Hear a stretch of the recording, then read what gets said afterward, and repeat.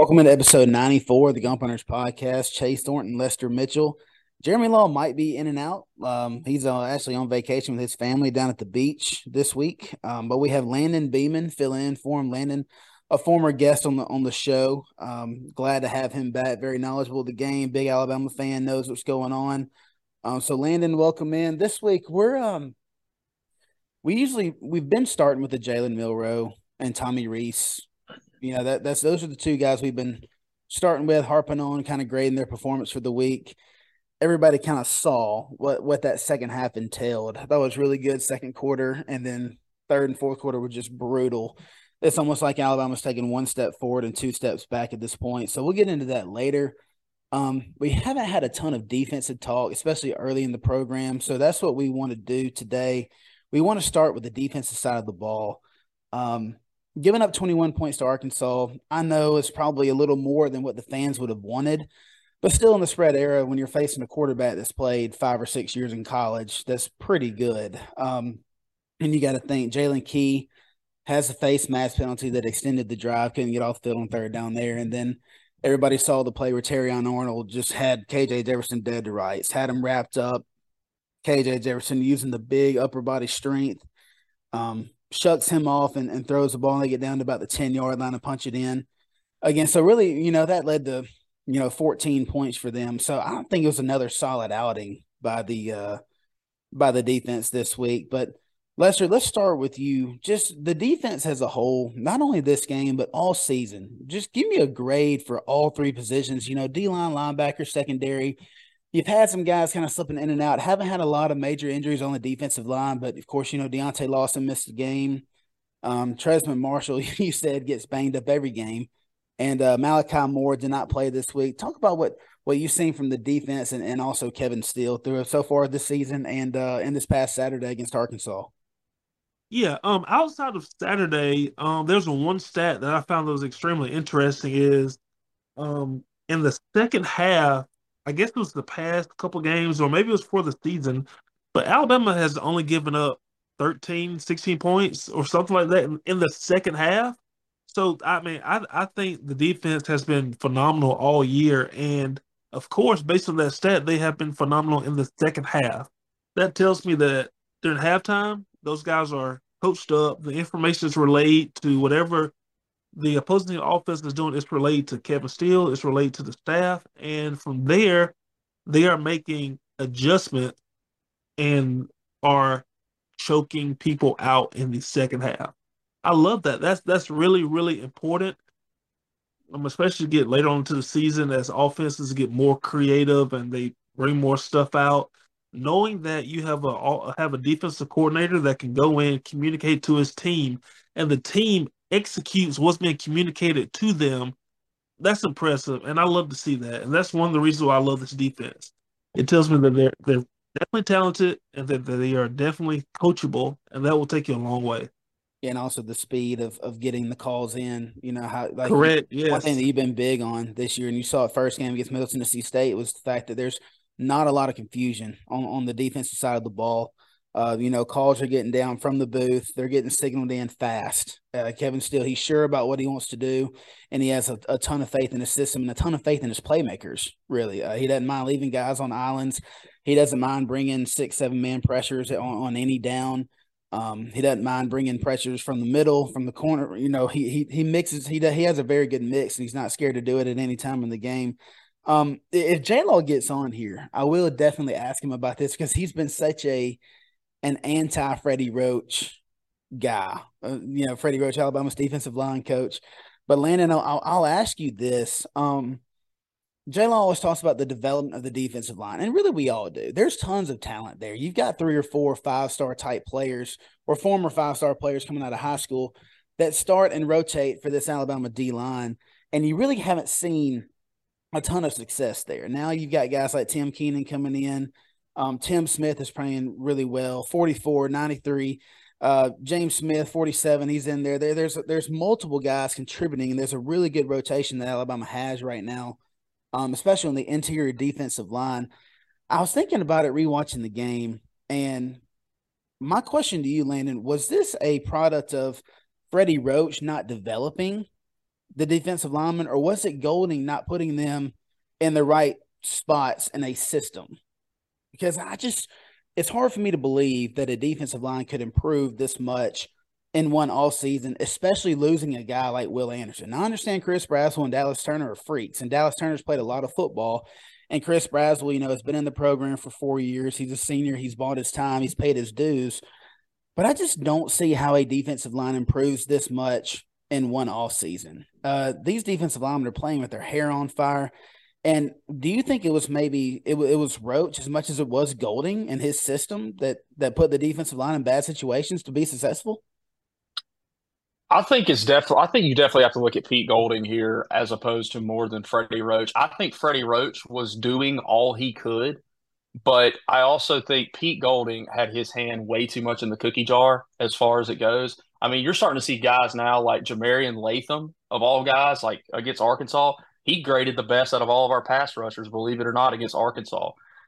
You're seeing, like you said, James Smith. You're seeing all these guys. Tim Keenan coming out of nowhere this year, being a real big key for us. Rotating in Damon Payne, Jaheim Otis, obviously, Tim Smith, all these guys. And I think one of the things that I was my big complaint with Pete Golding is he went, we have the term heavy nickel, we have the term like light nickel, running two interior D linemen and then with two outside backers. You're starting to see now with us, we run a lot more with three traditional down linemen and then just have the one outside pass rusher as opposed, and then, we swap that out on third and longs, depending. We may go with nickel rabbits or something like that. So I think you're seeing a lot more heavy nickel under Kevin Steele, and I think Freddie Roach really enjoys that compared to Pete Golding. He seemed to run like lighter boxes, and we got gashed in the run game. It seemed like under him a lot. I mean, even, obviously we played Tennessee this week. Last year when we played Tennessee, they had right at 200 yards rushing. Everybody focuses on, Jalen Hyatt did this and that. No one ever talks about Tennessee almost had right at 200 yards rushing on us last year. And I think a lot of that is because Pete Golding ran so many light boxes, and Freddie Roach was getting like a lot of unfair blame here. He really was. But Alabama this year, like stopping the run with the defensive line, I mean, it's been very good. I mean, we're, 3 yards a carry is what we're averaging, giving up on the year. I mean, which is really good. A hell of an improvement from last year. So definitely will be pointing more than Pete Golding, and Kevin Steele's come in and developed a whole different intensity for this team. And Freddie Roach is feeding off that, and I am very happy to see it in the development of the defensive line.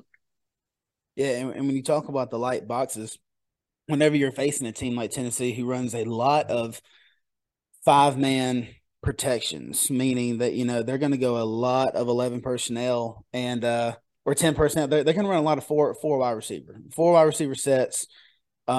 Is prevalent in their offense, and that's the reason they're able to run the ball so much, because usually they have 5-on-5 in the box. So if you can't win your 1-on-1s, if you can't beat double teams on the interior of the defensive line and set the edge as a defensive end / outside linebacker, you really can struggle against this Tennessee run game. And I think they're top 5 in the nation right now. They're running for over 230 yards a game. So, Joe Milton's really not getting it done. Josh Heupel's done a good job of spreading the field and throwing side to side, and also using those to run the ball against a lighter box like you were talking about. For me, watching this defense, the defense plays pissed off. It looks, and I'm not saying they're the same level, but I don't think they're far from it. They look like Georgia's defense the last 2 years as far as how they play. It's almost like it's a miracle to get a pass off, and if you do, it's got a really good chance of getting intercepted, or your receiver's going to get tagged. Something's going to happen. And to me, it's insane that Saban let Pete Golding hang around for as long as he did. And I understand that he's never fired a coordinator.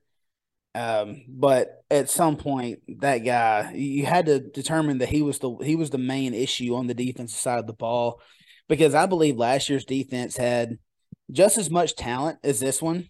Some guys they've been in the program, had a chance to develop, but you're still starting our freshman at strong safety. I know he's good, but I mean, Jordan Battle's a 5th-year guy. Helms was a 6-year guy. So you had plenty of experience back there on last year's defense, plus Will Anderson. And, it seems like Golden kind of took all the hope away the last 3 or 4 years. I think Kevin Steele was a tremendous hire by Saban, who has his defense kind of playing with it's like aggression and hatred, so to speak, at all three levels. Like they're playing fast, they're sure of what they're doing. Just a tremendous improvement to me on that side of the football. Moving on to the offensive side, guys, y'all have heard us complain for what, 6 out of 7 weeks now? I guess 5 out of 7. We were positive after Middle Tennessee, positive after Texas A&M. So 5 out of 7 weeks, you've heard the same old stuff from us. Who's going to keep tuning in to hear the same old crap? Jalen Milroe, 3 of 11, 23 yards in the second half. There's still a swinging gate at left tackle. Pritchett gives up 2 sacks. Proctor gives up 2 or 3 sacks. Still a very bland running game. Nothing's getting figured out. Your center's still terrible. I think the only difference between this game against Arkansas and the previous 6 was our receivers, pass catchers, have made circus catches. It's something that we've talked about. They've made circus catches all year, and they didn't make them this game. So you can't expect your receivers to make tremendous catches 100% of the time. Guys like Bond, Hill, Burton had what some people might have called drops, when in reality, they would have been remarkable catches if they would have hung on, which they had the first 6 games. So Jalen Milroe really struggling in the second half. Probably the worst he's looked all season without turning the ball over. But Landon, going back to you, just Jalen Milroe, we'll start on him. We'll move on to Tommy Rees, and then I want to get your take on the offensive line as well, because this is a different view. You're a guy who you've listened to the podcast, but you might have something we haven't talked about what your stance is. You might be the same, you might be different. I don't know, but just tell everybody listening out there what you thought of Jalen Milroe, not only in the Arkansas game, but all season this year, and what you see from him. Well, the positives of Jalen Milroe, obviously, look, we all know the guy has a really good ceiling. He's a hell of an athlete. He's 6'2", 220 pounds. He's got a good arm on him. We know all the positives. He's absolutely chiseled from the waist down. All that fun stuff that's really great when you look at him, as opposed to like Bryce Young last year, really short in stature, all that fun stuff. Can he see over the line of scrimmage type of thing we always kept hearing, little things like that. But the negatives with Jalen Milroe, I've never seen a player so polarizing to watch. I've never seen a man that can take a ball and drop it 60 to 65 yards downfield in a 5-gallon bucket, but cannot throw it within what? Behind the line of scrimmage to 15, 20 yards, like over the middle. I don't know if Jalen Milroe could hit a 15-yard crossing pattern consistently. I really don't know if he could do that. I know against A&M, we all saw the change at the line of scrimmage, which was either Milroe or Tommy Rees, was a great play call, by the way, to the slant over the middle to Burton for the touchdown. And, he hit Burton in stride and all that stuff. I believe he could run that play 10 times. I think he would go 1 of 10 hitting him like that, because the intermediate passing game with him is non-existent. I mean, I sent y'all pictures, rewatching the game. When you're a quarterback and you're struggling, obviously the deep ball is great to have, but sometimes it is okay to check down the football and let your playmakers make plays. Let Jace McClellan make a play. Let Roydell Williams make a play. The man has running backs open behind the line of scrimmage, but his eyes are constantly looking downfield because he's wanting the big play. And to Jalen's credit, he's very good at throwing the deep ball. He really is. But we saw Arkansas in the second half right there really take it away from him, because, and to be fair, I don't blame them. You're down 21-6. Sam Pittman goes in at halftime and he says, okay, if we're going to lose, we're going to lose, but I refuse to give up the deep balls anymore. If they have to run it down my throat, then so be it. I have nothing to lose here. I'm already down 21-6. It can't get much worse. And Jalen refuses to do it. And it's so crazy. We could say, well, can he throw him? Can he do this? Can he do that? I don't know if he can throw him, but he doesn't even try. And they're there to help him. This year, according to Pro Football Focus, Jalen Milroe's only thrown 9 screen passes this year total. That's all he's thrown. 9 screen passes. I'm And trying to remember those 9. Because I saw that same thing. Exactly. I'm trying to remember. I don't remember hardly any of them. Exactly. And we're facing a heavy box, 6 to 7 guys in a box constantly. And they're blitzing, stunting, doing everything. Screens are open. They're gonna be open. All those defenders are gonna fly upfield trying to go after the quarterback, and the screens are gonna be there. It's natural. I mean, hell, we've all played NCAA football. When someone blitzed you like hell, what'd you do? You always just put up halfback screen because you have nothing but green grass in front of you. It's absolutely mind-boggling to me how I watch this man do this. And people want to throw shade at Tommy Rees and whatnot. I'm not there yet where I'm like one of those guys that I want to just kill Tommy Rees and all that stuff, because when I rewatch the games and I see open receivers and the quarterback doesn't look their way, why am I going to blame the offensive coordinator because the quarterback refuses to throw the ball to the open man? I can't, I'm not there yet to do that. Now, we still have a lot more games to go on, but so far what I've seen of Jalen, it's like deep ball, hey, he's got it. He's got it down. But we're at a third of the passing game. We got the intermediate and we got the short game. And so far, an intermediate and short game, he's failed, and he's failed miserably. He really has. And then, we've heard Cole Kubelik talk about how, he can't run the zone read properly. And if he could, oh my Lord, the avenues it would open up for the offense because of how fast Jalen is and all that stuff. Jalen gets 3 steps running. He's hell to bring down. That's going to be tough to bring down for any defender. How do you think that's possible? I don't know. I don't know how the hell we lined it up with a quarterback like Jalen, who's so physically gifted but cannot run the zone read. That's the thing. If that's true, what Cole Kubelik said, and if you didn't catch it, I saw the same thing on his podcast. He said that whenever he was down there for, I think it was the Middle Tennessee State game, he asked he asked around, and from what he was told, Jalen Milroe really struggles with the mesh of the zone read. Meaning, when do I pull it? Whenever he was I don't know if there was fumbling going on. He was just making the wrong read. Whatever it was, allegedly, the rumor is, according to Cole Kubelik, he's not good at it. So, Landon, you'll watch Jacksonville State. Me and Lester love watching Jacksonville State play football. They've been playing on Tuesday and Wednesday nights every week. They've actually played Tuesday night this week. So whenever we release this podcast, they play tonight. Watch it. It's a great offense to watch. You watch 30 games in a weekend, just about every damn quarterback, unless you're a statue back there, is running zone read. And so how do 80, 90, 100 plus quarterbacks in the FBS can run a mesh? They can mesh the zone read, but Alabama, who has one of the fastest quarterbacks in the FBS, they can't run his own read because he can't run it? That just doesn't make any sense to me. It's crazy to me because, like, even Tommy Rees, people think, like, oh, Tommy Rees isn't calling the plays and all. Like, he's not calling them. And I'm like, he's not calling them for a reason. And it's because, obviously, Jalen Milroe cannot run them. The man at Notre Dame had Brandon Wimbush, Ian Book, Buckner. You go back and watch all those quarterbacks. He's running the zone read with them a lot. Hell, Nick Marshall's a literate ass even ran the zone read. But we somehow winded up with the one guy who couldn't. It's really one of the craziest things. Even Ty Simpson came in the Mississippi State game in garbage time and kept it immediately. Yeah.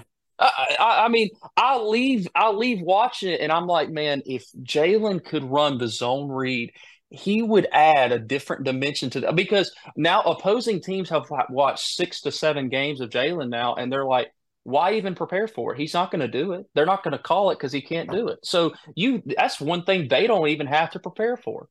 Yeah, and if it were me, I still think there's plenty of ways to get, and we'll get into Tommy Rees in a little bit. I wanted to touch on Jalen's performance first, but I still think, you tell Jalen, hey, on this play, you have a signal.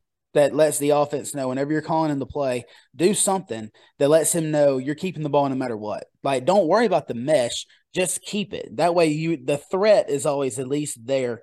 But anyway, I've said that all year, but yeah, Milrose, he's gonna make 4 or 5 really bad throws per game. Sometimes 6, 7, 8 bad throws like he did in this game against Arkansas.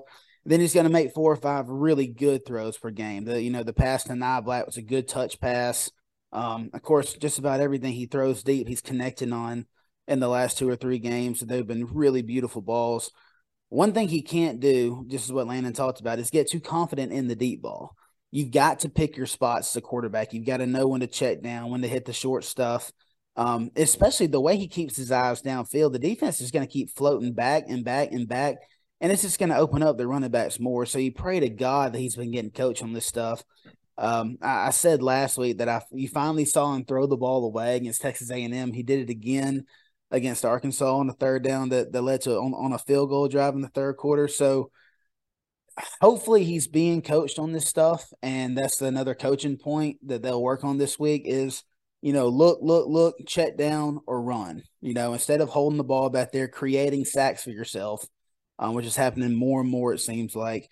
Pick your spots because right now it seems like it's deep ball or bust for Jalen Milroe and Alabama's offense right now. Lester, what did you think of Milroe's play on Saturday?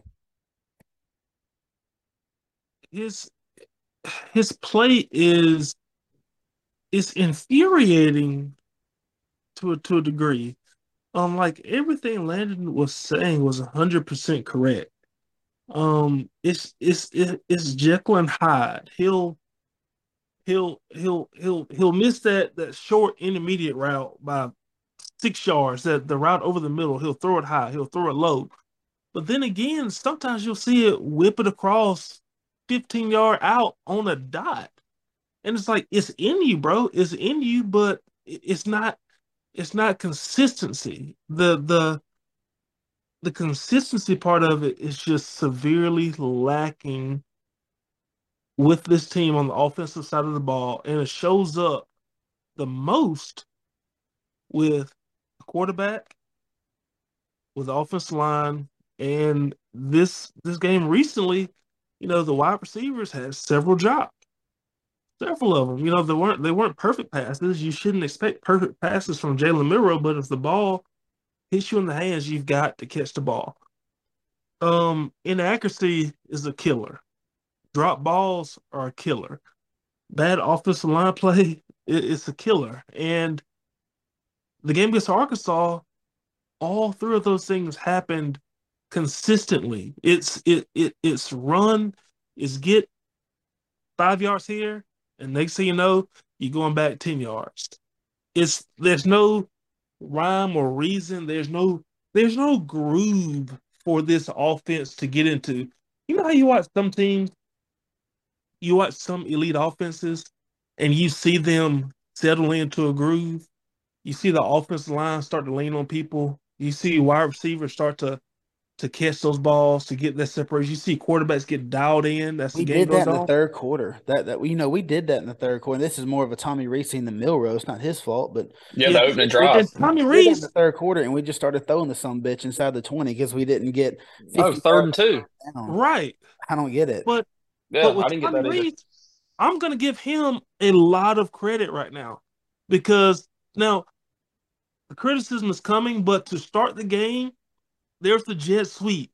There's the motions. Then what happens? The offense line freaking screws it. They ran a zone read on the goal line. They went under center, ran the Philadelphia Eagles play. There were guys running wide open. The wide receivers were running open. The Creativity. perimeter runs. That there were positive things that Tommy Reese did in this game that we need to see more of. I feel like those motions, those jet sweeps, I feel like they were just plays from the script. Like he didn't call those off the hip. You know what I mean? But I hate it. clearly the guy has it, but we need to see more of that from this offense. But if the guys can't execute, if Miro can't complete the pass, if the receivers drop, if the offensive line can't freaking block, it don't matter. But I do want to give credit to Tommy Reese. Like he's showing a little flex a little bit. I'm not. I think he did okay. Still a lot of things that he can do better. And one of them I'm going to point out because, like I said, every time I watch the game live, whether I'm there in the stadium or watching on TV, I usually pick up on one or two things, and I go back and rewatch and see if I was right or see if I was just kind of blowing smoke. And this is one thing that I saw that we'll talk about later on. But guys, let me ask y'all this: first 7 games of the season, how many times has Alabama led the game off with a touchdown on their first offensive possession? I can't remember one off the top of my head. I meant to go back and watch each Middle drive. Tennessee State, I know. Yeah. But was that it? Has it Yeah, been? That might be there. It feels like they're yeah. down 7-0, 3-0 most of the It game can't. to It start can't off. be. It can't be more than two. I mean, I can't really remember Mississippi State, and like I said, I meant to go back and watch, but my daughter got strep throat, so I had to come home take care of her, and I didn't really get a chance to It, watch it. it wasn't Mississippi State because if you remember that first drive, the typical I got Alabama sacked goes twice. on the road, and we literally have no idea how to play football for the first like 3 possessions. Yeah, well, it seems that way at home now too. That's what's crazy. Is the frustrating thing to me is Lester's talking about scripts, dude. I think Tommy Reese's scripts have been absolute dog shit. I think he has the worst opening drive scripts I've ever seen. Was it in 2018 that Bama scored on the first drive? I'm like, what? It was like the first 9 or 10 games, wasn't it? Yes, it was unreal. Yeah, It was insane. Because I remember against Ole Miss, we had like a 3rd and 10. They were talking about, Bama scored on the opening drive was however many games, and then Tua just hit Judy on like a seam route for like 60 yards. Um, but as an offense coordinator, the first 10 plays are work. It's what you work all week for. Honestly, I mean, you want to get down in distance, and what do you think will work here against relative to what they're calling in certain situations? Sure, but you watch countless hours of film, so you can put your team in the best chance to be successful early in the game. And for Tommy Reese, that has been just horrible. If you do that against a good team, and not saying, I mean, Alabama's played good teams, but Tennessee, LSU, if you find yourself down 14-0, the defense has helped you out a ton. If you find yourself down 14-0, you're going to screw yourself. Milrow just can't drop back and throw it as far as he can versus good DBs when he's down 2 touchdowns because they're going to turn and look for the ball. And that's the difference between some of the defensive backs that Alabama's played so far, especially Texas A&M, and ones coming up. Tennessee has really good ones. LSU has a couple that can make some plays in the secondary. So, that's something that needs to change for Tommy Rees. That's my first point. But Landon, kind of grade Tommy Rees so far through 7 games. And just like I asked with Milrow, not just Arkansas, but, the whole season. What do you think, Tommy Rees? You think he's getting better every week, or do you think he's just kind of being the same, or do you think he's actually taking steps back? well, grade Tommy Reese, and I'm sitting here. Great, are we gonna like grade him on his play on his just the play calls? I guess like what? Yes. Yeah, Okay, because well, that's all he can control, really. I mean, right, you can it's like, I'm a hitting coach for a high school, and I tell them all the time, I can be the best hitting coach in the world, but if you don't go up there, I can't go up there and hold the bat for you and make contact. Like at sure. some point you have to translate what you're doing. So I mean, really the best thing he can do is put his guys in the best position to be successful with his play calls. And how do you think he's done that so far this year? That's the question. Yeah, well, I'm gonna give him just a solid, just a B minus probably so far on that B minus to a B because like there's some good. Like what I mean by there's some good, the Texas A&M game, first half, we've talked about this, heard y'all talk about it. Obviously, first half, we kind of it was 17-10. It was kind of like, we hit the big play to Bond and all that stuff. We kept trying to kind of establish the run. Well, then second half, Tommy Reese just said, all right, F it. We can't run the ball. We know we can't. We're going deep, and I don't care. I'm winning or I'm living and dying by this deep ball this game. I don't care what I have to do. And for that, I give him an A on. I give him a complete A because I mean, your job as an offensive coordinator is to call the plays based on how the defense is going out, going to defend you for the game. And to be fair, all these teams like Texas A&M, Ole Miss, Mississippi State, all they have all done is play 6 to 7 man boxes where 5 linemen are trying to block 7 men. We can't run the football. So they're leaving guys with single high safeties, man on man in coverage. Hey, if we get time, the deep ball is going to be open. For that, I think is great. I think that's good, and I'm glad he's doing that. That's really good because a guy like Bill O'Brien being so NFL like from last year, oh dude, he'd have kept trying to run the ball in 7 man boxes and kept trying to do all this weird stuff and everything like that. Just call a game like a pro game. But then we go to another thing like against Arkansas. We open up the second half. Alabama, for once in our life, we're actually getting 5 to 8 yards a pop running the football all the way down the field. Then all of a sudden we get the 3rd and 2, and we got Milrow in the shotgun trying to pass the football, and we end up having to kick a field goal and whatnot. So it's almost like one of them things. Like Tommy Rees was just like, oh my God, we can run the football, and then like he didn't. It's like he didn't know what to do, didn't know how to act. Like, damn, I actually have a balanced offense for once in my life. But like I said, you'll see him on TV. You'll rewatch the game on TV, and you're like, oh shit, there's an open man. There's an open man, but the quarterback don't throw him the ball. Is that the offensive coordinator's fault? Yeah, that's No, no. that's not the offensive coordinator's fault.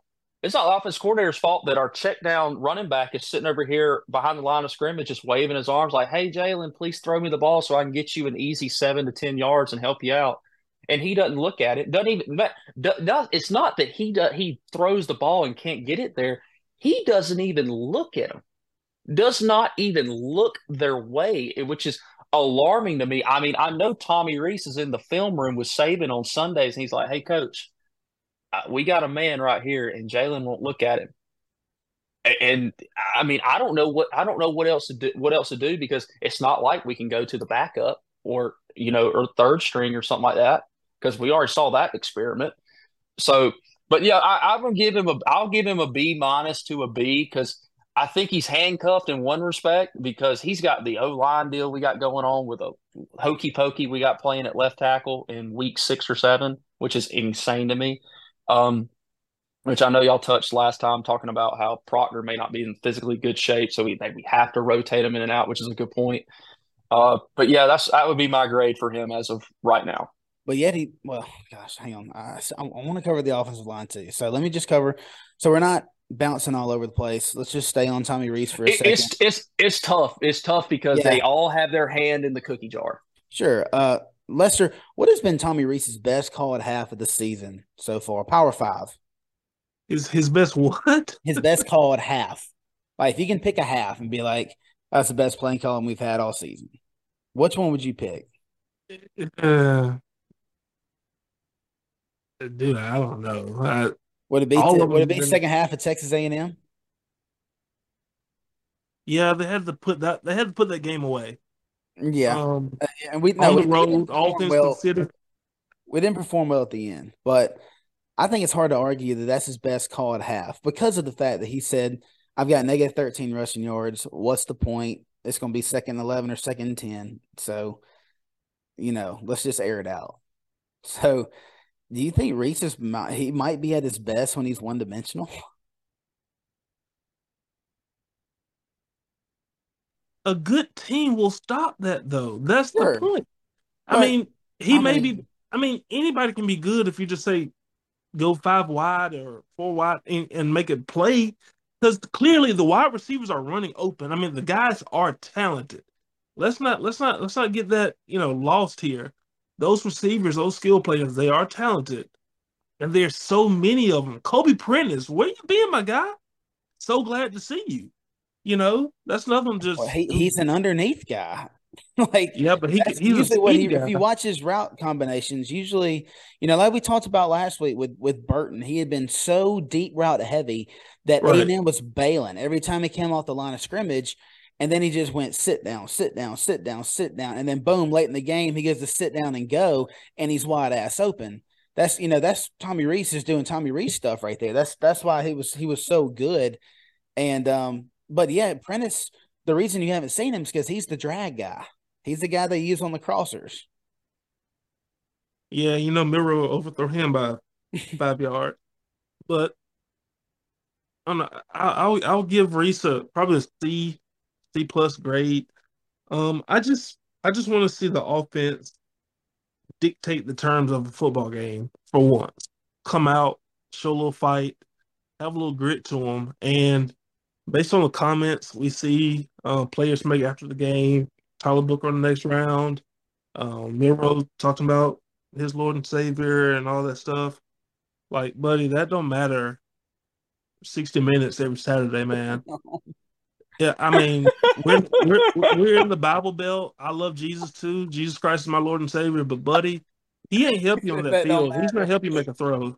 He said that don't matter. It don't God matter. damn, we're gonna have Dabo Sweeney coming after Milrow in the offseason now. Look, if he transferred, if Jalen Milroe's at Clemson right now, he'll probably win the Heisman Trophy. But buddy, I don't know, ain't man. You Alabama. see what DJ Unglele's doing at Oregon State? That dude's a He's dog. he's great, yeah, yeah.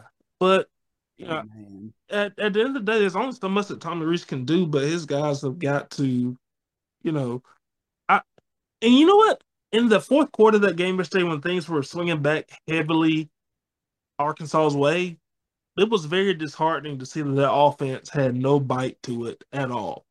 No grit, no let's move the ball, no let's hit somebody in the mouth, let's get a score, let's even get a field goal. I mean, damn, it was there. Where's the fight back on this team? The defense gives up the Jalen Key play, then you know, the defense basically gives Arsenal the points to get the Right. yards to get down the road to score. Mm-hmm. Okay, the one time your defense lets you down, the one time, where's your fight Pick them back? back up. Yeah. Where's your what? Where's your? It's our turn, guys. Well, Tyler Booker it's wants to run his damn mouth. Why don't he stand up there, guys? It's our turn to hit somebody in the mouth and get our boys back. and Landon We don't mentioned have that. we've mentioned you've got 5 or 6 guys going against 6 or 7 in the box. It makes it very difficult. But this is kind of my deal with Tommy Reese, and this is what I went back and rewatched and made sure that I was right on when I was watching it live is the predictability. Not went back and wrote some stuff down, not including the kneel downs at the end. You had 27 first down plays, right? Lester, I texted y'all this, Landon, you haven't heard it yet. But you had 27 first down plays. This includes like after kickoffs, after punts, stuff like that. So 20 out of the 27 were run plays. 20 out of 27 first down plays were runs. Only one of those happened inside the 5-yard line, which, you're supposed to run the ball.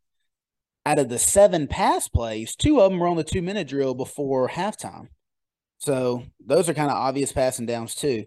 Milrow was 4 out of 7 on first down, so he had 3 incompletions. After the 3 incompletions on 2nd and 10, he ran the ball all 3 times. I think for a total of like 7 yards. So there's a reason Alabama is dead last in the SEC in yards to go on third down. Tommy Reese is being way too predictable. They ran on 74% of first downs and 100% on 2nd and 10 after an incompletion. That's the area where Tommy has to get better. There's so much you can do on first down. The goal is 4 yards? That's what Saban always talks about. That little quarterback run play where it's not a read, you got the little Y slider coming across the formation as a lead blocker. I think that's a great play that we might have run 5-6 times this year. We ran it once against Arkansas, and it was called back for a penalty. Why is that play not being run 8 to 10 times a game? Once again, just to keep the defense on its toes. You got a quick hitch. You got a bubble route, especially to the slot, since a lot of the time they're using that slot defender is another guy to kind of help with the run. A slot screen, quarterback power, slant routes, out routes, RPO, whatever. And you might be saying, well, your quarterback can't throw it. Well, at least try. Prove that he can't throw the ball. And I just think there's so much more that he could be doing, especially on first down, to create second mids, second shorts. But he just continues to run the ball at the middle, and that shit has got to stop. There's zero creativity. Zero creativity. Especially on first down. Yeah, out of the 20 carries, he had 129 yards, which is 6.5 yards a carry roughly. And you say that's pretty good, right? Well, those numbers kind of deceive you in this Arkansas game. 3 of those runs were on the back-to-back plays in that one drive in the third quarter. They went for like 70 of those yards. So outside of that, Bama runs on first down were 17 for 69, 70 yards, which is a little under 3.5 yards a carry, right at 3.5 yards a carry. The goal is 4, so you're under average there. It's out of the 20 runs, basically 50% of them were also under 3 yards. So it's kind of a lot of stats and numbers I just threw at you right there. Might have to listen to it twice, rewind and listen to it again. But basically, Tommy Rees is way too predictable on first down. He's running the ball way too much on first down. He's got to do stuff to help the offense out as a whole. Just in this game, Landon, like just break down the Arkansas game. What did you see, especially in the second quarter? Because I thought that's when he was at his best. What did you see some things in the second quarter that he did? Maybe some outside runs with Justice Haynes, Jan Miller. Did you like those type calls in the run game? Isn't it truly amazing when we run the halfback zone to the outside with either Jamarian Miller or Justice Haynes? We get like a minimum of, I'm going to say, at least 5 to 7 yards. Like, isn't that crazy how that happens compared to the famous halfback draw up the middle behind Seth McLaughlin's ass? Like, isn't that it? Like, that's amazing to me how that happens. But like, we rarely just continue to do it. We just keep doing the same thing, like you were just saying: run up the middle, run up the middle, run up the middle. Which, hey, run up the middle is a part of football. Like hey, you got to go up the middle. But the thing is, you got to get that defense going left or right. Like, you got to keep them guessing. You got to keep them honest. If you just keep doing the same thing over and over again, all they're going to do is just pinch the inside and stunt the hell out of you, and you're just going to get stuffed every time. Like, you got to keep them on their toes. And so, but the second quarter, obviously that's when Milroe started hitting the deep ball. Is that this quarter that I think we scored 20, was that where he scored 21 or 14, I think, in the second quarter? That 7 may have came toward the end of the first. End of the first and into about, maybe 5 minutes left to go in the second. And look, the touchdowns that we scored, dude, our receivers were freaking wide open. I mean, they were the famous term that I always destroy Bill O'Brien is the term, scheming your player open. And we did. I mean, when Kobe Prentice caught that ball, I mean, good Lord. I mean, absolutely just no one inside of him. Amari Niblack, I mean, really good throw by Milroe right there to Amari Niblack. And, Jermaine Burton had the long catch that set up, I think, Milroe's the tush push touchdown, which, hey, look, I know it was a 1 yard little quarterback sneak up the middle, but you know what? That was still creative to like use what the Philadelphia Eagles do, considering our quarterback is 6'2", 220, 225 pounds, and is probably just as strong, if not very close to Jalen Hurts. I mean, hell, use it. It's to your advantage. Use it. Be creative. Your job at office coordinator, be creative. Don't just do simple things that the defense can it makes it easy to prepare for.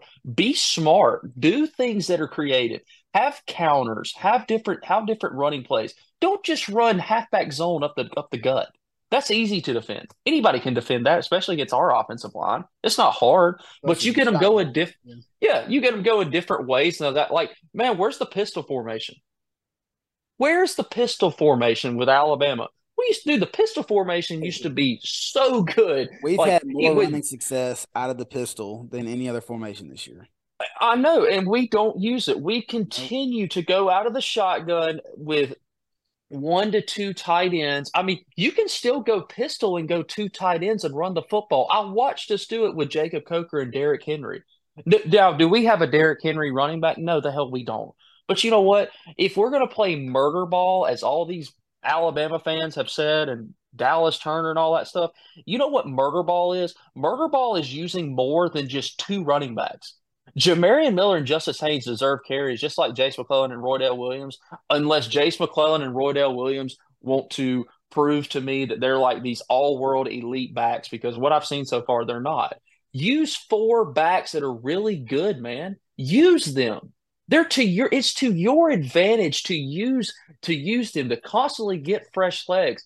Otherwise, we're going to have to watch Jalen Milroe just take unnecessary sacks or somehow get random pressures on him. And I think you could grab Jalen Milroe's shoestring and he would fall down. I've never seen a player that appears to be so elusive and fast, but yet is so easy to bring down. Yeah, he's It's definitely it's no KJ. He's no KJ Jefferson. yeah, it's no KJ Jefferson because I mean that play he made. I mean, gosh, man. I mean that was so impressive what he did, but also so demoralizing for us because I mean, Yeah. hell, we did everything right. I mean, you know what I mean? Like we did all we could do on him, but hey, it is what it is. Lester, Proctor played the whole second half. He plays the first two drives, gets benched. Pritchett comes in earlier than usual, plays the rest of the half. Didn't play great. Neither one of them played great in the first half. Proctor comes back and plays the whole second half. Are we getting the same old thing at left tackle? What do you think is going on there? Do you think that this week against Tennessee that they're going to try to go Proctor the whole game because Pritchett's basically proven that he's not going to step up and take the job? Because I think they've given him, maybe not early in the season, but I think certainly in the last 2 or 3 games, they've given him plenty of opportunities to go in there in game situations. And because, look, here's the thing. When you're a coach, you don't play multiple guys at a position if you don't think that second guy has a chance to overtake the first one. You see what I'm saying? So Right. the reason Pritchett's playing, I know it's because Proctor's very young and he has been very bad, but also they think Pritchett has the potential to overtake that. They're giving him opportunities to take on that role full time, and he has not been good enough to do that. So what do you think we're going to get out of the left tackle position moving forward? I think as long as the opposing team has someone who is somewhat of a competent to dominant pass rusher, I think it's going to be a revolving door. Because, hell, we couldn't block 40 from Arkansas all game long. That guy, I don't know how many sacks he had, probably 4 or 5, but Three and a half. 3.5, he was giving them hell all game long. And I don't see any of those guys solidifying themselves in that position. It's literally Russian roulette. There's nothing you can do. You can't make somebody grow up, be a dog, and earn the job or keep the other guy on the sideline. You know what I mean? Proctor, for all we know, he could be a all SEC tackle, but he may be a mental midget. You know what I mean? He may not have that killer instinct in him to see that, hey, there's this guy right behind me who they are comfortable putting in the game and benching my ass for. And what's he do about it? It's been going on for how many games now? And where's the improvement been from his side? None. Pritchett is probably playing his balls off, probably doing everything he can to get that job. You know what I mean? But I'm sure they want Proctor to be that guy because Proctor's talent is probably through the roof. Sure. But he's not doing anything to earn that, to take the job. And I think that's what Saban and them want. They want to see that, look, dude, we're not afraid to pull you, but at the same time, we know what you can do. And also his ass is just fat. Like he can't move. Yeah. So I think that's public enemy number one for him. yes. And that's something that he can control. I think that's something that he will need in off season to help out with. You're not just going to drop 10 pounds in a week during the season. You have to maintain as much as you can. But I think the all season you'll see a significant drop. I think you'll see 20 plus with him easily. But yeah, I think I don't think they care whether it's Proctor or Pritchett to take the starting job. But I think both of them have been so bad. They just kind of have to keep rotating them because they're like, damn, guy gives up 2 sacks. You go to Pritchett and then Pritchett gives up 2 sacks. Well, damn, let's just go back to Proctor. I don't know. Landon. Oh, we just swap seats on the Titanic no matter what we really decide there. I mean, Yep. look, I'm looking at the pro football grades from this weekend. I mean, Caden Proctor, he graded a 33.3 in pass blocking. That was even worse than the hard Texas. to do. That's worse than the Texas game at 36.7. I mean, it was that bad, and makes it bad. Tennessee's got an edge rusher, James Pierce, who might be the best edge rusher in the SEC, other than Dallas Turner and Chris Braswell. That They he's got to third see and this Saturday. they Well, third and sacks or something like that. Yeah, I think Tennessee as a team. I think this year is, let's see, they are as a team this year. Tennessee is third in the country in sacks. Alabama's fourth in the country in sacks. yikes. And Wow. Alabama has given up Oh 31 God, sacks this year. It's uh, bad. It's dude, really bad. and that's the crazy part to me because I'm not an offensive line guy. Obviously, I don't know the techniques and everything like that. I just know when I watch film on TV and everything like that, I just know we're getting our ass whipped. That's what I do know, and I don't know why. Like, obviously, the easy thing to say is, well, our man just can't block the man in front of him. I get that, but like technically speaking, what exactly is the problem with Caden Proctor that His he's hands, not like? What is it? Is his hands aren't great? Is it his footwork? Is it all the I think it's above? just I mean, like, it's what a is it? foot it's a it's foot all thing. the above, but Yeah, it's because his hands. he's A lot gotten of it. he's gotten beat inside maybe once or twice. The problem with him has been the speed guys coming off the outside, and the shoulder dip, running your hoop, getting up under the tackle's hands, knocking hands off, and then ducking the shoulder. That's what he's getting beat on. It's almost the same thing over and over again. Now he's not, maybe once or twice he's missed an assignment, but I don't think that's been the issue. The issue has been physically not being able to stay in front of a faster guy. And you watch, I know Arkansas did it. I kept pointing it out during the game that they would put their faster edge rusher on that side, and Tennessee will do the same thing. The guy Landon was talking about. So that's the issue, is he's literally too big to move right now. But the Mhm. problem is you put Pritchett in there, who's 40 pounds smaller, and he's having the same thing done to him. So Mhm. it's not like either one of them are great right now. Lana, what if you did look? What did you say? Lester Alabama was like third from the bottom in sacks given up this year, or something like that. Lana, what's wrong with this? You move Latham to left tackle, Pritchett or Proctor Mhm. at right tackle. You just flop your tackles. Mhm. Tell my quarterback, if he sees the slightest pressure from the right side, you run to the middle or run to the left. How Mhm. look? Because here's my thing. Everybody's like, you can't just move around offensive lineman mid-season. Why not? Are you going to get worse? Like, is Alabama running for 300 yards a game? Am I missing something here? Or are they giving the quarterback enough time that they've given up more sacks than almost anybody in the country? So why would it Yeah, hurt? Does that be something I, you would listen absolutely. to?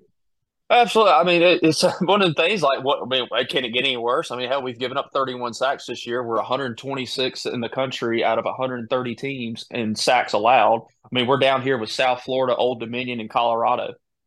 I mean, and we got five-star guys all over the place. I mean, yeah. What's crazy to me is I've always been under the impression that, especially when you have a right-handed quarterback, because obviously Tua was left-handed, so you have a right-handed quarterback, Jalen Milroe. You want your left tackle to be your best guy. That's what you want. You want It's him usually, to be your yeah, bread and butter, and it's your usually best how it is. friend. And I think that's what Alabama fans expected in the spring, but for some reason Latham never made that switch. No, and I listened to Coach Saban's press conference today, and he said that J.C. Latham's a prototypical right tackle. We want to develop cohesion, and I'm raising my hand, and I'm like, Coach, we have no damn cohesion. Look at the games. We all watch the same games. We have no cohesion on the offensive line, and if we do, I need someone to tell me what cohesion you see that I don't. There's no cohesion. The only cohesion we have is I-75. We're going to let everybody through.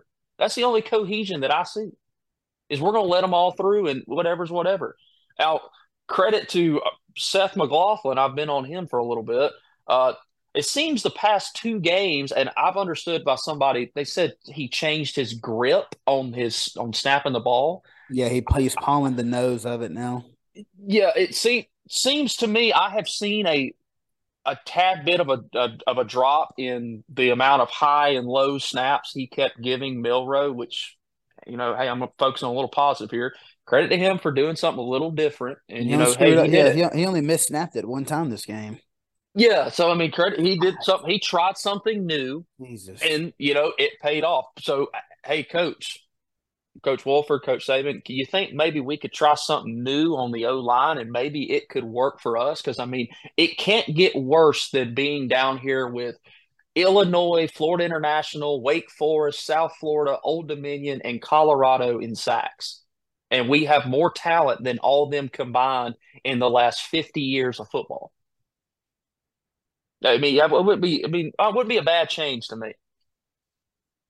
Really amazing. It's something that, yeah, I at this point, you're not going to get any worse than what you're doing. And if you are, hey, just flip back, say, hey, we tried it, show everybody. And it's not their job to show fans that they're working on stuff. It's not their job to please us. It's their job to win games.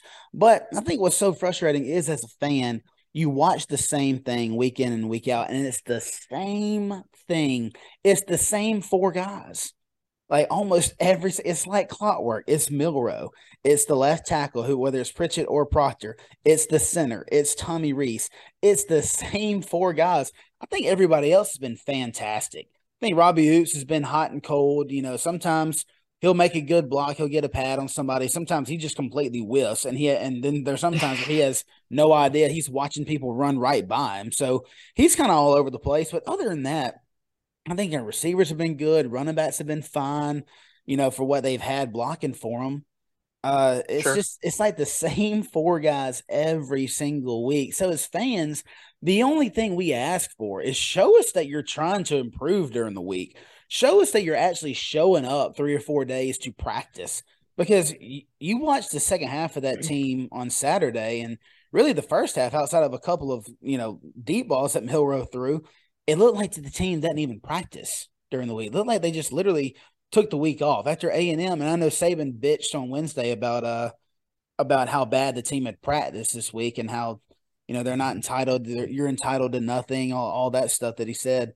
But man, like, are you even coaching these guys? Are you trying to get them better? Are you trying to develop them in season? Or are you just trying to survive every Saturday and get out of there with a 3 to 6 point win? Yeah, and I know people don't want to hear this part of this, but this is just a cold hard fact. Since 2021, Alabama's really had a problem with offensive line. Now, 2021, we had Doug Marrone. He leaves. We kind of had to have Joe Pendry come in kind of towards the end of the year, supposedly, and kind of help our offensive line work, which obviously it seemed to help when we played like Georgia and whatnot. Um, and then, we hire Eric Wolford, who I've been high on. I've been high on Eric Wolford. I really have been. He's been one of the coaches I've been kind of like back in here, but Lord, every time I keep seeing this O line do things, it's like, oh my God, like I'm just, it gets harder and I harder, just, obviously, each you each know, week. But I think it kind of comes down to the same thing I said earlier. I mean, we talk about drops. Everybody's talking about drops in the preseason, and J Law is hard on Holman Wiggins as well. I said Holman Wiggins can't go out there and catch the ball for him.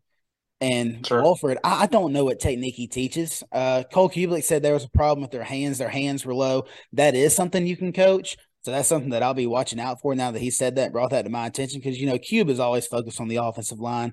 I can pick up small stuff, but he's watching every single detail of those guys because that's what he believes in.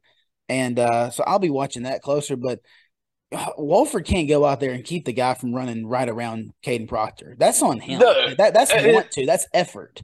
You Yeah, know, and that's the point. That's the point I was getting at here is like, there's a certain group of fans who have, a lot of the sacks, they've put on Jalen Milroe. And to be fair to those people, I do believe Jalen Milroe a lot of times bails on a clean pocket he's caused and his run fair share. and run into sacks that he Yeah. shouldn't have done.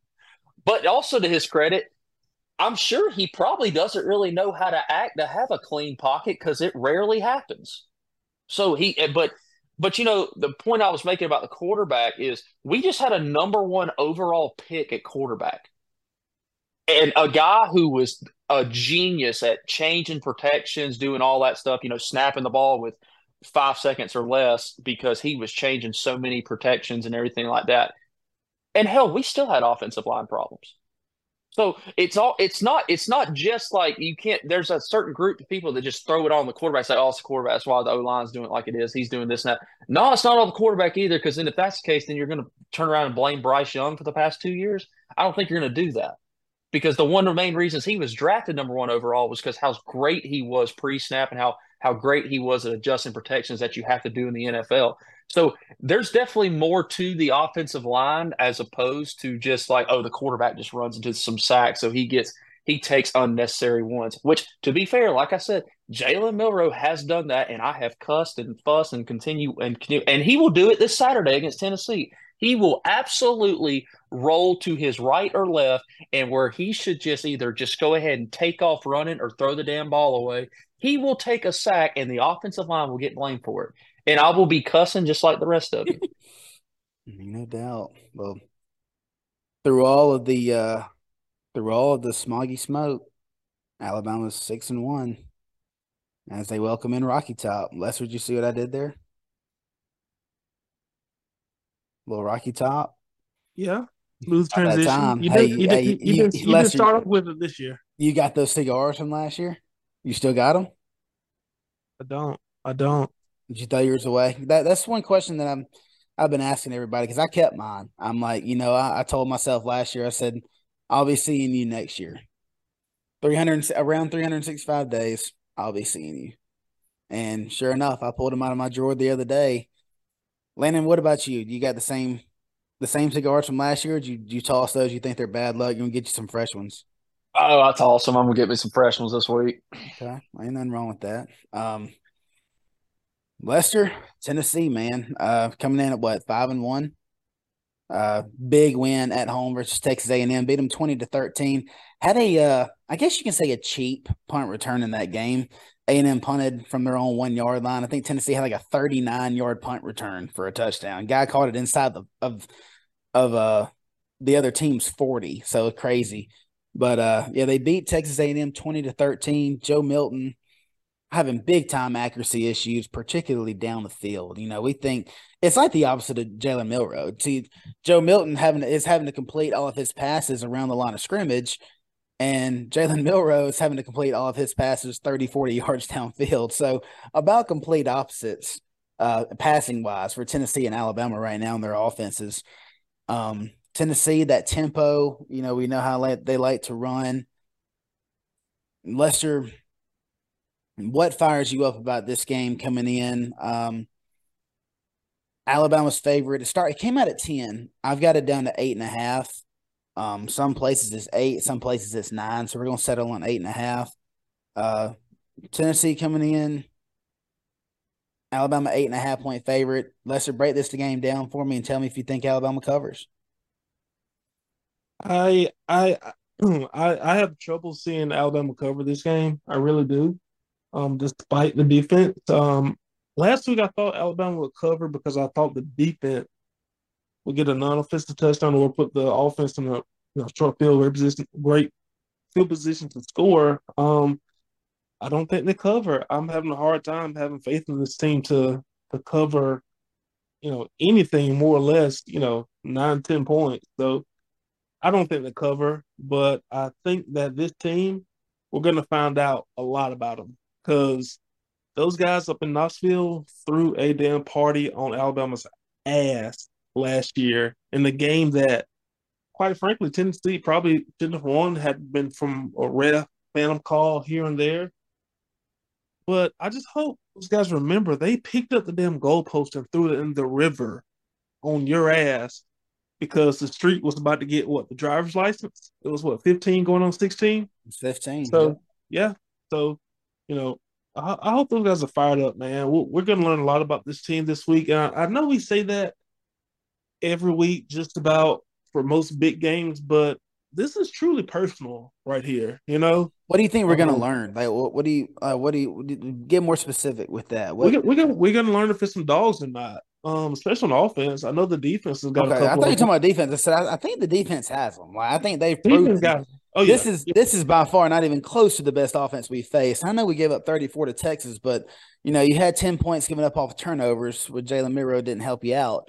So right. really, in reality, you kept Sarkeesian and all those weapons under the 30 mark. So I thought you were talking about defense. I was like, I think we No, pretty no, much no, no. know. Defense is solid, man. I really want to see the offense come out and for once get the defensive lead, man, for just one time, and let's build on there. Let's do it this week. But I know that defense is going to put pressure on Joe Milton. He's already not that great. I think he's probably going to toss it up for grabs 2 or 3 times. And I want to see the defense take 1 or 2 of them. But yeah, my eyes are going to be squarely on the offense and how they come out and perform at home Mm-hmm. against the guys, the hated rivals, the Tennessee Vols. Man, I don't know. It's something about it. And I hope God, I hate these Reese, guys. being from where he's from, I hope somebody's drilling that in his ass this week. You don't give a But shit. we'll see. We'll see. You don't give a shit. We don't. I But don't think man, you know what most of the players don't either because no, they they're not don't. from here. They don't know. They don't care. No, they don't. It's not personal with these guys anymore. But and that's that like you said, them throwing the goalposts in the river last year, maybe that does it. They don't understand the rivalry, but just that happening to them, maybe that's enough to fire them up and get them Embarrassed. to focus a little bit extra this week. You're playing a ranked team at home for the first time since the Texas game. Lester, do you think we see anything differently from Tommy Reese, play calling wise, to create a little bit more space? Maybe get a little bit more creative on early down situations. All the things that I talked about earlier. Do you think we see a change there since you're playing you're the best opponent you played since Texas, or do you think you just get the same old crap? I think well, you know how Saban is in big games. I think we'll probably get more or less the same old crap, and At home though, that terrifies me he's been though. traditionally better. Better, but with a new OC, we'll see. I would love to see more motions, more jet sweeps. More of those outside runs with Jam and the other guy. I can't remember right now. But yeah, I would love to see just incorporate more of what he did against Arkansas to Tennessee. Just do that. If we can do that, and hopefully Milrow will get a little bit better. Yeah. Maybe he won't be sleepy at 11 o'clock in the morning, and the arm wakes up and gets a little bit more accurate. But we'll see. Wow. My thing is offensively, I do have faith in Tommy Reese. Is one area where I do have faith. I have faith is if this Tennessee defensive line is giving us fits like Texas A&M's did, um, I have faith in Tommy Reese to create a passing game and go the one-dimensional route if he has to get guys open in space. And so I'm not saying the offense is going to come out and score 40 points. I don't think they're going to get close to it. But I think the keys here are both on the defensive side for Alabama. And really, it's just about the Tennessee offense. They're going to get first downs, of course. When Tennessee gets first down, you've got to stop the quick run or the quick hitch when they go tempo. I think that's the key to your whole defensive possession. Um, if you come up there and you let them go fast on first down and they throw a quick hitch and they get 7 yards, well, bam, they're 2nd and 3. That's exactly where they want to be. If you come up and they do a quick run and they hit a hole for 8-9 yards and they're 2nd and 2, 2nd and 1, then you basically have to play for the next first down. That's when they can take their shots or whatever they want to do. They can do whatever they want in those second and short situations. I think if you turn those into 2nd and 10, 2nd and 9, 2nd and 8s, that's when you really start having momentum as a defense in this game. It takes away what they're capable of doing since Milton has been so inaccurate downfield. If you give them 2nd and 4, 2nd and 5, then they have options for what they can do in the run and the pass game in those second and mid situations. And then obviously, the second one is DBs looking for the ball. I think they've done a better job this year, have been targeted with some pass interference calls. So that's another thing that's huge in an offense like Tennessee, because even though Milton has been inaccurate downfield, they're still going to throw it because that's what the playbook is. They're going to have shot calls. They're going to have their situations where they love to take shots. Can the DBs get their head around and look for the ball? Once once the defender or once the receiver passes the 15-yard mark, you know where he's going. Can you turn around and turn into a receiver yourself? Because with Milton being very inaccurate, there's a potential, even though he's got a big arm, a lot of underthrown balls. And I thought that the refs had said they were going to cut down on the pass interference calls if it was a an underthrown pass, because you're kind of rewarding the quarterback for a bad throw because the receiver can't come back to it because hello, the DB's right there. But just every time I turn on the TV, it seems like I'm seeing a bad ball PI call. That's what I call them. And if Alabama can avoid that and just be solid, man, just be solid in man coverage is very difficult. You've got guys with 10, 15 yards of grass on either side of them that you're having to cover one-on-one. Very difficult to run zone. Very difficult to press. So they don't have the weapons I think they did last year, but they have a really good ground game. So if Alabama can stop the ground game, I like him to cover the 8.5. I'm gonna say 30-20, Bama. I think Joe Milton, I really just don't see him as a threat. And of course, this is Alabama. It's third Saturday in October. It's Tennessee. Joe Milton could come in and complete every deep ball. Yeah, he's been complete dog shit throwing the ball downfield this year. He might come into Bryant Denny and complete every one. That wouldn't surprise me a bit. Bama fans, we've seen it before, have we not? So it wouldn't surprise me a bit, but as of now on paper and based off what I've seen from him, I don't see him coming into Bryant Denny and being able to rack up, 250, 300 yards through the air. And I think Bama's run defense is solid enough in the first and second levels to keep Tennessee from running for that 200 mark like they did last year. Landon 8.5. You think Bama covers this game? Tell me why or not.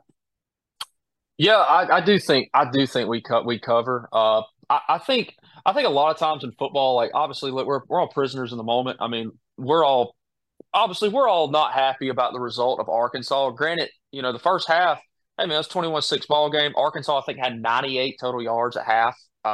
Still held them to like 240 or something, 235, something like that. So he's still a good day defensively.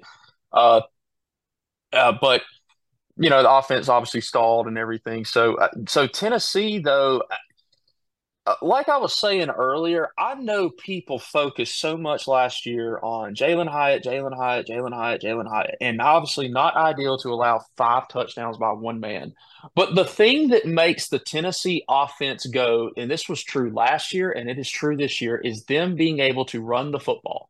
That is what makes that offense go. They spread you really wide, just like Kiffin does and all that stuff from the Bryles tree. They spread you really wide to the numbers, and they run up the gut. So obviously our defensive line has got to win their one-on-one matchups, something they did not do last year. And I think Alabama's rush defense is very good this year. I mean, even Texas throwing up 34 points on us, we still held Texas to 100 yards rushing. And their running back, C.J. Baxter, since that Alabama game, has absolutely been on a tear in college football running the ball. Uh, we have a very good rush defense, and I don't think Tennessee's going to run the football on us. Now, granted, I don't really know how Tennessee somehow did not run the ball well on like teams like Florida, but then they somehow go and play Texas A&M, and they get all those rushing yards against that front. Knoxville, Granted, I man. think, Knoxville. yeah, you're right. You're right. We're talking earlier about how Auburn feeds off the home crowd advantage more than any other team in the country. I think Tennessee's a close second, man. It seems like when they get out of the comforts of Neyland Stadium, they just go into a shell, which is what they did in the swamp. Yeah, I mean this will be their I think their second true road game this year that they'll play, because obviously they had the first game in a neutral site in damn Nashville. So I mean hell, but other than that, I mean yeah, this will be the second hostile environment that they've gone into this year. And I mean obviously they didn't fare well in the swamp at all. I mean they didn't. I mean the Florida held them to 100 yards rushing, and that's the same defense that just allowed Kentucky, I think, to run for 250, 300 plus yards rushing on them. So, I like to think Alabama's got a better rush defense than Florida. I mean, I would like to think that. I think we all can agree with that. Uh, so I do think we're going to do that, and I think they have a ceiling. So I'm going to say 27-17. Uh, I'm not going to bet on Alabama to hit the 30 mark. I don't think we've done that to a Power Five opponent yet, other than Mississippi State, who's a trash can. Uh, but yeah, I'm just very curious with Milrow in this, because something so polarizing about Jalen Milrow. This is wild. So yards per pass attempt. Jaden Daniels leads the country in yards per pass attempt at 11.03. Michael Penix is second. J.J. McCarthy at Michigan is third. Obviously, really good top three quarterbacks here. Jalen Milroe is fourth in the country in yards per attempt, ahead of guys like Caleb Williams, Jackson Dart, Dylan Gabriel, Tyler Van Dyke, Quinn Ewers, Carson Beck, Sam Hartman, Drake May, Spencer Rattler, Bo Nix. All these guys, he's that far ahead of them in yards per attempt this year. And it's and I hope that still holds against Tennessee. I really do, because obviously we're going to need it, and the O line's going to have to block really well, especially dealing with James Pierce coming off the edge for them, who's a really damn good edge rusher. But I'm going to say 27-17. I trust Kevin Steele going up against this tempo and how they like to do things. I don't trust Joe Milton. I obviously we all critique Jalen Milroe, and he is what he is and everything like that. But hot damn, I take him over Joe Milton. Joe Milton's what, 25 years old, and he Really. still Yeah. isn't worth I'm a going damn. Milroe all day. No, all day. Not even a debate. Not even a debate. And like you said, granted, I may watch Joe Milton on Saturday toss bomb after bomb and just hit every damn deep ball like it's the prettiest thing in the world, because hell, we've seen it. I mean, we know how the deal goes. Everybody plays a game of their life against Alabama, and then they go in the shell for the rest of the year because, hey, they beat Alabama. Since they beat Alabama, coaches get raises. Everybody's the greatest thing in the world. So, but yeah, I'm going to say 27-17, and I'm gonna say we cover. Had a bad performance against Arkansas. I think that was maybe a good thing. I think we respond, and I think we come out and we play well. I do want to say one thing. I want to see the home crowd get into this game. I'm so sick of having to watch Alabama go in hostile environments like Mississippi State and all these teams. We go play on the road, Texas A&M, and you see pre-snap penalty after pre-snap penalty, illegal shifts. We're doing all this stuff. Coach Saban's throwing the headset. He's upset. I want to see an opposing team come into Bryant-Denny Stadium, and I want to see their coach throw a headset and get pissed off because our crowd is making their team have a false start. I want to see that. I'm so sick. All these people talk about, and I'm a realist. I'm gonna keep it real. I'm so sick of people trying to tell me Bryant-Denny is this hostile environment and that we get loud and all that stuff. Bullshit. No, we don't. How many pre-snap penalties did Texas have against us in this great environment? Hell, we have more at home than we do We had more at against our home. opponents. We're the home team. I haven't seen Alabama, the crowd, get in a game and literally make the opposing offense hell. They can't hear the call. They got problems getting the signals in, all that stuff. I haven't seen that, and I want to see that. I want to see it. I want to see it this year again. We play Tennessee, LSU. We need the crowd. I'm sick of watching us go to opposing places, and hot damn, we look like we can't even get this call right. Everybody's false starting all that stuff, snap infractions. I want to see an opposing team do that in Bryant-Denny. That's what I want to see. Yeah, Hey, hate them or love them, Brandon Walker said that Alabama games are like what do you call them? A corporate event. He's not wrong.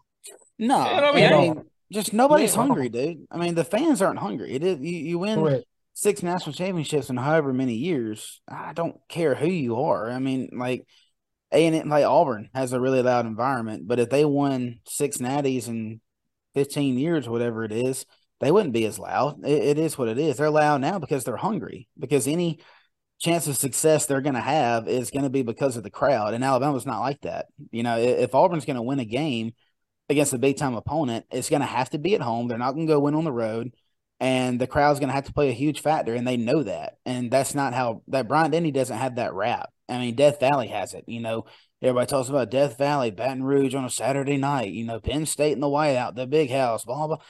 Bryant-Denny's never been up there with those. And whenever I was at the Arkansas game in 07. That stadium shook when Matt Caddell caught that ball from John Parker Wilson with however many seconds to go. I don't know if y'all were there or not, but the place shook. The place shook. Yeah. And so it used to be like that. Why? Because Bama hadn't had a natty in whatever 15 years or whatever. And then the fans were hungry. We had a fresh coach he was a recruiting phenom. He was a national championship winning head coach, and this is somebody who had promise and the fans were hungry. So it's been that way before, but it's not that way now. And I don't think it ever will be unless they go into another 15, 20-year natty drought. Mm-hmm. Gotta call out some of those fake fans, man. Well, you got so many out of state fans that just don't understand. Like that, That's true. it's just like the players. We bash the players for you don't know about the Iron Bowl, you don't know about the third Saturday in October, you don't understand what it means to the tradition of the program. But the students are the same way. I mean, you got a bunch of out of state fans. It's not their fault, I mean, Alabama like if we became went a hot to place to go to school. we know that Ohio State Michigan's a big rivalry. Are we going to go cheer for that game like we are for the Iron Bowl? Hell no, because this doesn't mean anything to us. It's a huge rivalry for them. It's huge. But if I go to that game and I pick a side, or if I go to Michigan to school, I'm not going to go like just cheer my ass off till I'm red in the face. Like I don't really care. You see what I'm saying? Mm-hmm. So it's kind of makes perfect sense. And students are a big part of it. They're a bigger part than the rest of the fan. Students make up a large chunk of the noise in that stadium, and we got a bunch of kids from New Jersey. Whatever. Yeah, I mean, point blank. I mean, more of the story when you're in the stadium and you're not seeing the opposing team false start and do a bunch of uncharacteristic things and all that stuff. Yeah. You're not loud. You're not loud enough. Mm-mm. I mean, that's basically the easiest way to put it. If you don't see it, you're not loud enough. So get damn louder. You know something? Have y'all noticed? When's the last time y'all heard Saban call out the crowd? He's quit. He knows it's not changing. Well, now he's talking about how good it is. That's what he said in the second. Right. He's trying to Texas game, it was good. Blah blah. So I mean, all Texas game was louder. I will say that it was louder than it's been the last 2 or 3 years, but it's not as loud as it was 10 years ago, 12 years ago. You see what I'm saying? Whenever the dynasty was in full swing. But no. Lester, third Saturday in October, man. Tennessee, we hate Tennessee. Can't stand Tennessee. I asked you to pick out your favorite Tennessee game that you've enjoyed the most. Tell me what it is and why. So, 2005, Roman Harper. Damn, dude, you weren't even a Bama fan then. You can't take that from me. Bro, yes. No, look here. I was at my grandparents' house. I believe him and my granddad had just went outside, probably fed some cows, worked some cows, did some outside work that morning. Grandma cooked breakfast, lunch, and then just the perfect day. And I have an uncle who's a huge Bammer, and coming from working, and that play happened like within 5 minutes of sitting down watching the game. Arian Foster's running down, getting ready to score, and just itty bitty Roman Harper at the time jars the ball loose, and I'll never forget Jamie Christensen with the dollar taped to his ankle. I believe that was him with the dollar taped to his ankle, kicks the field goal a little later on to win that game. But sure enough, if Tennessee would have got that touchdown, they would have won. But Roman Harper jarred it loose on the goal line. So that's one that just always sticks out in my mind that I vividly remember.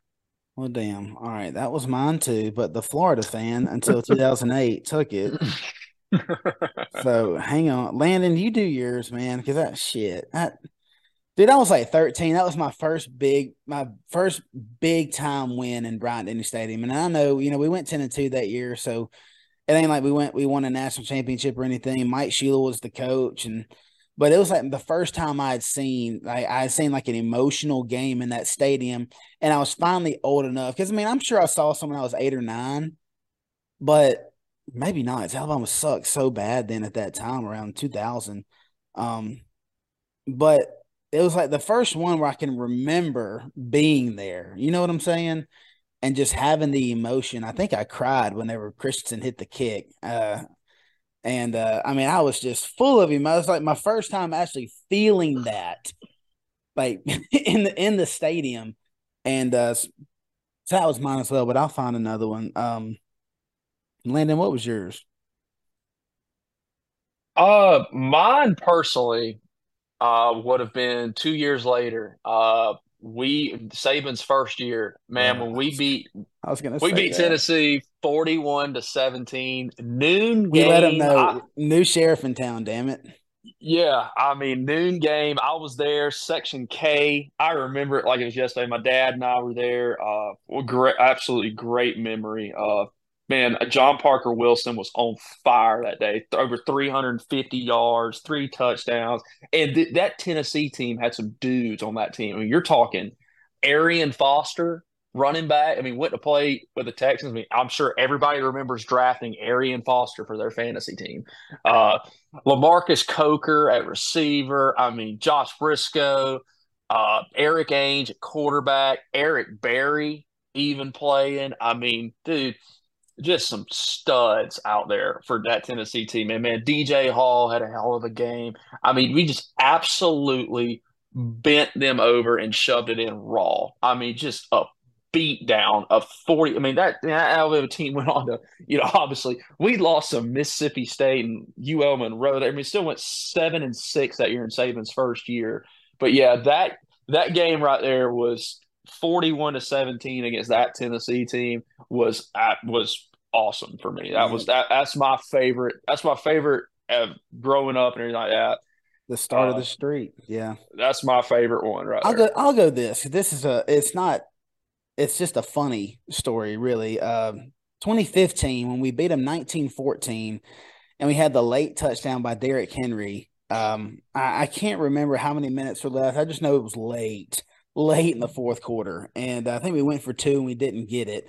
So we were losing 14-13, and I sat down. We had two seats in section K down low on like the 3 yard line. It's probably row three. Sorry. It's probably the last time I actually sat down there, but I don't know why I sat down there. I can't remember, but my buddy Corey Kelly, who has been on this show before, he asked me if I wanted some whiskey in like the second quarter. And I said, yeah. And he pulled out a whole damn pint or whatever. But it was huge. I don't really know. And I guess it was a pint, but pulled the whole damn thing out of his boot. And we're just sitting there and we drank all that whiskey. And I remember that we looked up in the fourth quarter, and while we were driving the ball, it was like we had just been cheering and just drinking and cheering and drinking. And then we finally realized during that drive, it was like 3 minutes to go. We're like, holy shit, dude, we're losing. And then it's like we're overcome with emotion. We get pissed off and we start cheering even harder. And then D. Henry runs it in. And I guess we're just so used to it. That was the year we lost to Ole Miss, but we had just been rolling people since that Ole Miss game. Jake Coker had found his groove, and really up until that point, we had just been scoring on Tennessee at will. And just in games before that, you scored 34, 45, 44, 37, 41. So we've just been beating the hell out of Tennessee. And we really, I guess, weren't expecting them to play us that tight. So I guess I'll have to take that as my third, because actually both of you guys have my 1 and 2, because I love the streak starter. Landon, that was a great way to come in and be like, "I'll own your ass now, and there's not a damn thing you're going to do about it." 15 years in a row. Then Lester, of course, the 05 game would have been my number one. But guys, anything else y'all want to add before we hop off here? Not at all, man. Let's I'm good. let's have a good week. Damn. Let's have a good Saturday. Please. Let's try to play mistake free. Let's try to be accurate with the ball. Let's try to take care of the ball, and let's let the defense eat. Well, Landon, we appreciate you hopping on here, man. Glad to get another point of view, because you click on this podcast, you listen to me, Lester, and J-Law. It's the same thing. So we love to get different guys in here. And even though you might have said a lot of the same stuff we did, you have different stuff you add, and that's why we loved having guests on here. We might make that a thing going forward. We'll have to talk to J-Law, decide what we want to do as a group. But we really appreciate you hopping on, man. Yeah, thank y'all for having me, man. I certainly appreciate it. Love doing it. Yeah, bet of the week, by the way, for myself. Oh, I'm gonna shoot, I forgot say, about that. My fault. Thank you for I, reminding me. yeah, no problem. No, my bet of the week is going to be under 48, Alabama, Tennessee. I'm gonna take the under 48. I think that's the best bet of the week anybody can make, and the reason being, I think we have a very good rush defense. I think Tennessee's going to be held in check in the running game. They have a ceiling in their offense when that is held in check. And then obviously, we know our own offensive situation between Milroe, no running game, O line, sacks, all the above. So take your money, put it on under 48 Alabama, Tennessee. I don't think you're going to see a shootout in this game. I would be very surprised if you did. So take the under 48 and enjoy. Hey, Ole Miss, 6.5 points to cover. Take them down in Jordan Hare. Do it. Do it. Say that again, Lester. Ole Miss minus 6.5 in Auburn. I believe Kiffin's going to try to run it up. He's going to do what he That can. line is actually going up. I think it came out at 5. Yeah, Coming off a bye week. Ole Miss 6.5. coming off a bye. Yeah. Yeah. I love Missouri at home. 7.5, South Carolina. I think that's my favorite. Missouri's hot right now. They go on the road to Kentucky. A game where Kentucky was a favorite and played really well. So I love Missouri right now. With Brock Bowers being out, watch out for Missouri to upset Georgia. I don't know where that game is being played, but I kind of like Missouri right now. They're very hot. So South Carolina coming off an emotional win at home. Now you got to go on the road to Como. I like Missouri plus a touchdown and a hook. But guys, we appreciate y'all listening in. Landon, once again, appreciate you filling in for J Law. If I can get my mouse to work here.